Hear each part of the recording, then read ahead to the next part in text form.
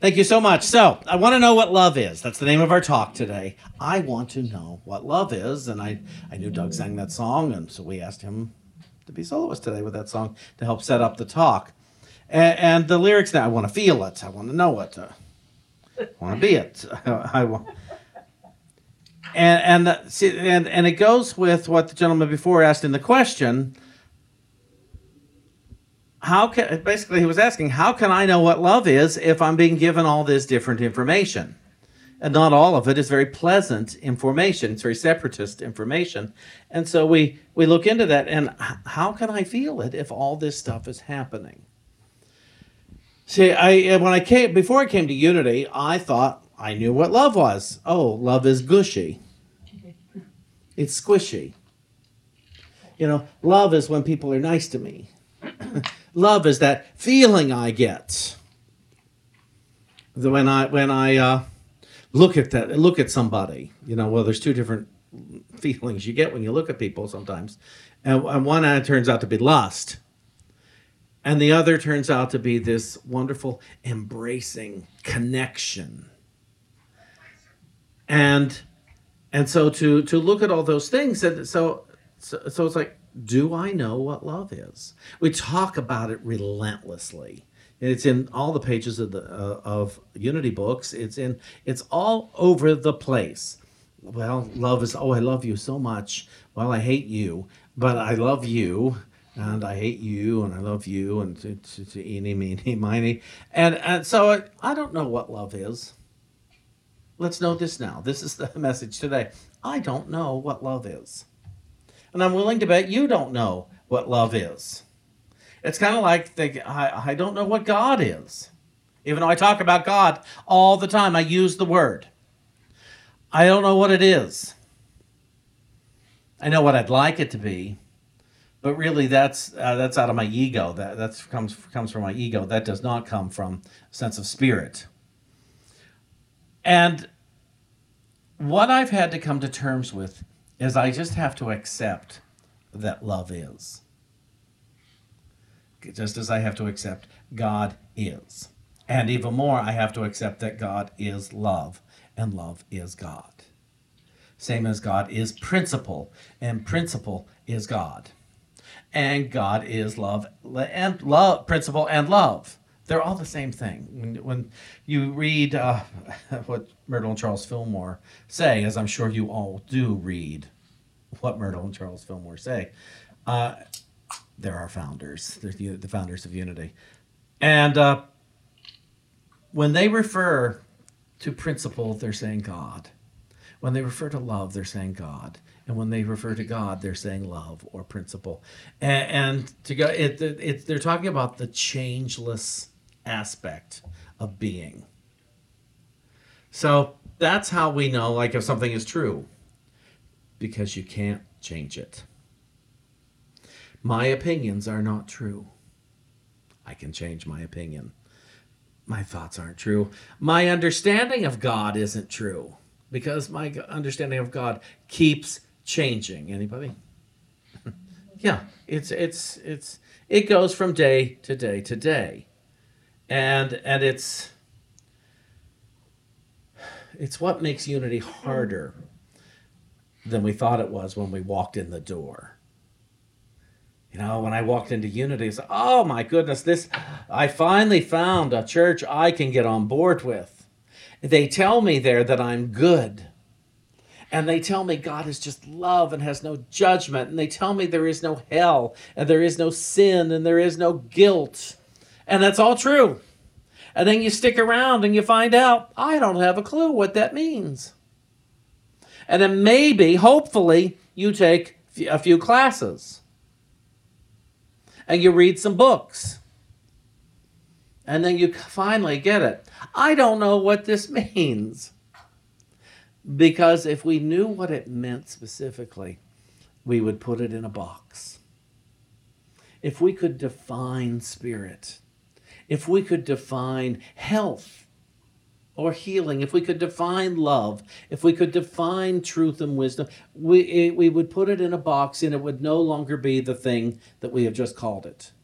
It would be a limited version of it. And so when I say I love you, I don't know what that means. I just know it's a connection. It's a connected feeling I have. But I can't define it. Because as soon as I try, I will limit both you and me. And so too, there's great love songs, just the most wonderful love songs. So much. One of my favorites is "You Made Me Love You." It's like, no, you didn't. No, I did not make you love me. It's a great song, and it's got a good bouncy melody. But it's not true. I didn't make you love me, and you didn't make me love you. I just connected with something in you, or you connected with something in me. Thank goodness so many people see more about us than we see about ourselves. Thank goodness. Isn't that great? That people see a light in us that we often fail to see in ourselves. We go through the day forgetting. And we'll use traffic to forget. See, we'll find so many ways to tell ourselves we are not loved. And I've spoken about this many, many times. My degree of being loved sometimes is based on how much money is in my wallet. If I have more money, I am loved. My degree of being loved is is based on the way people look at me today.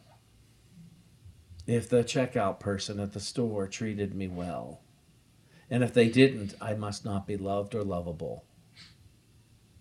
If the sound system works well, oh, I'm loved. And if it doesn't, not so loved. I have to do it with that noise coming out of that bathroom right now. It's like, really? Really? Because the toilet doesn't work in our church. Are we no longer loved? It's crazy, isn't it? If somebody else is having a rough day and they take it out on me, I must not be loved or lovable. If my parents didn't treat me well, does that mean I wasn't lovable? Does that mean I was a defective child? For a long time, I thought it was. I thought there was something wrong with me because of the way I was treated, and which makes no sense. I look at pictures, I'm adorable. But they treated me this way, and it took way into adulthood to get, they didn't love themselves. They didn't know I existed. Many of our school teachers didn't know we existed as human beings. We were just adjunct of their opinions and their own self-esteem. And that's why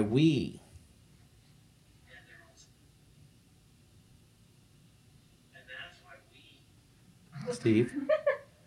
Oh, singing back to me. You don't know why? Oh, somebody phone on with the sound up? Oh, that's okay. I'm not mad at anybody. I just thought, I'm hearing my last thought instead of my next thought.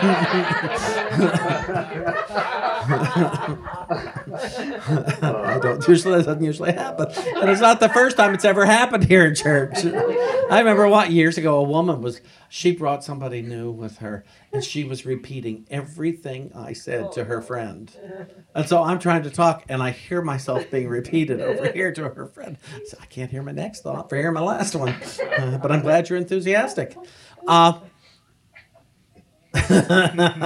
Stuff we have to laugh at. I cannot get mad over that stuff because it's so not personal. And I was not attacked in that moment. I just distracted. And so to go through life telling ourselves we're not, there's a stain on the carpet, I'm not loved. No, we don't know we're telling ourselves that stuff. Our lovability is based on our weight, our income, our losses, our credit report. Again, how somebody looks at us. The funny part is so often that we think, this is the way they think about me. And it isn't. It's the way they think about themselves. They treat me that way because this is how they think about themselves. And they don't. And they just have anger looking for a home. And I so admire the people who know that and don't take it personally. You absolutely do not take it personally. David had a childhood friend, and he'd go to their house, and the husband and wife would say the most vile things to each other. Just awful. And swearing at each other. And then she'd go, cookies, David? Like cookie? And the husband left the room. David asked her, how can you let him talk to you that way? And she said, oh, he's just insecure. That's all. She didn't love him less. He was just insecure. And he needed to get that out. That wasn't about her. And I really admire that in people who don't take it personally, that don't take the traffic personally, that refuse to base their lovability on the physical. You know, within God, whatever God is, I know it's love. And so therefore, I'm not more lovable by God when I'm good or well behaved than when I'm poorly behaved. I am loved the same within love. Within the concept of love, within the being of loved, I am loved the same no matter how much I weigh, no matter how much I swear, no matter how much I forget. I am loved eternally and forever, as are all beings. So let's take this in as an assumption right here, right now. We are all loved. All beings are loved eternally within God, no matter what, no matter how they behave, no matter what they do on this physical level. They're all loved eternally by whatever it is God is, and I believe God is love. I've just made an assumption with that. I like it better. I like that assumption. However, here's the thing. If I maintain my poor behavior, I can't remember that I'm loved. If I maintain my confusion, I can't remember that I am loved. So it's never a matter of not being loved. It's a matter of remembering it. And that is my responsibility as a beloved child of God, as a spiritual being. It is my responsibility to awaken to the memory that I am loved and can't not be loved. Does this make sense? Do you understand? This is why we come up the steps every week. This is why some of us go to 12-step meetings. This is why some of us go to therapy. This is why some of us read books. It's what we're trying to maintain the memory that we are loved, and I'm not dependent on you to remind me all the time. I'm not trying to prove my lovability by getting you to love me. You do love me in truth. You may not care for me in ego. You may not be aware that I exist within the ego. You may not, and I have to deal with that and stay awake. See, I can't rely on the checkout person at the grocery store who's got a whole life going on. And how many people walking past him or her all day long? Granted, they're in a service position. They're doing their job better if they're kind and friendly and efficient. But they're not a better God being because they treat me like I'm special. I need to treat myself like I'm special. I can't use my past as proof as to why I'm not special. I could win. I could use my past as proof as to what's wrong with the world. But the sad part is I'd be right. I'd be right about everything that's wrong. And that's the reality I would be living in. But you see, I want to know what love is. I want to know. And so I must do the work. And I'm going to read a couple of things here. Charles Fillmore in The Revealing Word says that the metaphysical definition of love is a divine attribute. It is an idea in the one mind. God is love, and love is God, and quality and being. The difference between divine love and human love is that divine love is broad and unlimited, a universal and harmonizing power. Human love is based on personality and is selfish, lawless, and fickle. Who wants to go on a date with me? In reality, there is only one love. When man expresses divine love in limited ways, he makes a separation in consciousness, and this expression of love is personal instead of universal. Divine love will establish one in fearlessness and courage, for God gave us not a spirit of fearfulness, but of power and love. So I want to read here what Emily Cady in Lessons in Truth says about it. In divine mind love is the idea of universal unity. In the first lesson of this course, love is defined as the attracting, harmonizing, unifying, equalizing, binding idea in divine mind. The ability to express love is part of our divine heritage as sons of God, or Christ beings, we could also call ourselves. Because love is an idea in divine mind, it is a spiritual power that joins and binds in perfect harmony the universe and everything in it. God is love.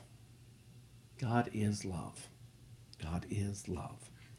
And so to look at that and say, okay, what I had to do when I came to Unity is start making assumptions. I said this before, start making assumptions. Love is the ultimate reality, and I wish to live in it. The only way I can do that with any peace of mind is to let go of being able to define it. I used to think I knew what the absence of love is, but I don't even know that anymore. Because if all things work together somehow for good. Is it Course in Miracles that says, where man has placed the problem, God has placed the solution? And what is the solution? In the midst of chaos, find love. If you can't find something in your house, call forth divine love in your house. If you can't find something in your memory, call forth divine love in your memory. If you can't find something in the chaos that is called your relationship, if that happens to be the case, call forth divine love in your relationship, and you will find the solution to a problem. Now, here's some of us resist that because we don't really want the solution to the problem. We just want to be right, and we want the others to admit they've been wrong. For many years, there was no way I was going to forgive my family unless they just did this one simple thing. Make it not have happened. Undo what you did, and I will forgive you. And I woke up to love one day and realized I'm never going to be at peace. And I am promised that peace can be an absolute reality in my life. So I had to let them all off the hook. All of them. I had to let off the hook. I still got a couple I'm working on in life. My family's pretty much, they're done, but there's a few others. My earthly family. I have to let them off the hook so I can have the realization of peace, the realization of love, the realization of all that I am promised in spirit, the realization of the full inheritance of the kingdom. I like those terms. They spark something in me that says, oh, there's so much more good than what I have imagined. There is so much more good. And so, I've got to go within and say, Spirit, I need a thought of love here. I am welcome. Actually, it's not, I need one. If Spirit doesn't know I need a thought of love here, I need a new spirit. But it's really, Spirit, I'm open and willing to a new thought that I can recognize as love. Even if I can't define it, I am open and willing to experience a new thought here in this that will make me aware of divine love, divine peace, divine joy. I am open and willing to experience. It's not about receiving it because I already have it. It's in me. I assume this. Would you guys be willing? Would you guys be willing? Would you guys be willing to start making more assumptions about the love of God living within you? Would you be willing, when you get into your car today, to remember, oh, I'm loved, and so is everybody else on the road? When you get to wherever you're going, you say, everybody here is loved today. And I'm one of everybody here. I don't know what it means, but I'm willing to know it's good. I'm willing to know that it's true. Start making assumptions when you can't find something. Love enables me to find this if it is for the highest good. If I don't find it, it's not necessary. But love lives here. Love lives in this body. And I want to remember today. So Spirit, keep reminding me. You may not be able to define love in the terms of I want to know what love is, but you and I will be able to experience it. One thought at a time about anything and everything. And so if you are not experiencing love, one thought at a time about anything and everything, go within and ask yourself, do I want to? Or is this one of the places I'm holding out on? Remember, love doesn't mean, oh, I want to have lunch. Love means I'm willing that you have your highest good. I'm willing that I have my highest good. It'll show up in our willingness. It'll show up in our joy. It'll show up in our peace. It will show up in our prosperity. It will show up everywhere when I become willing. So make an assumption today and every day. I am loved. And so is everybody.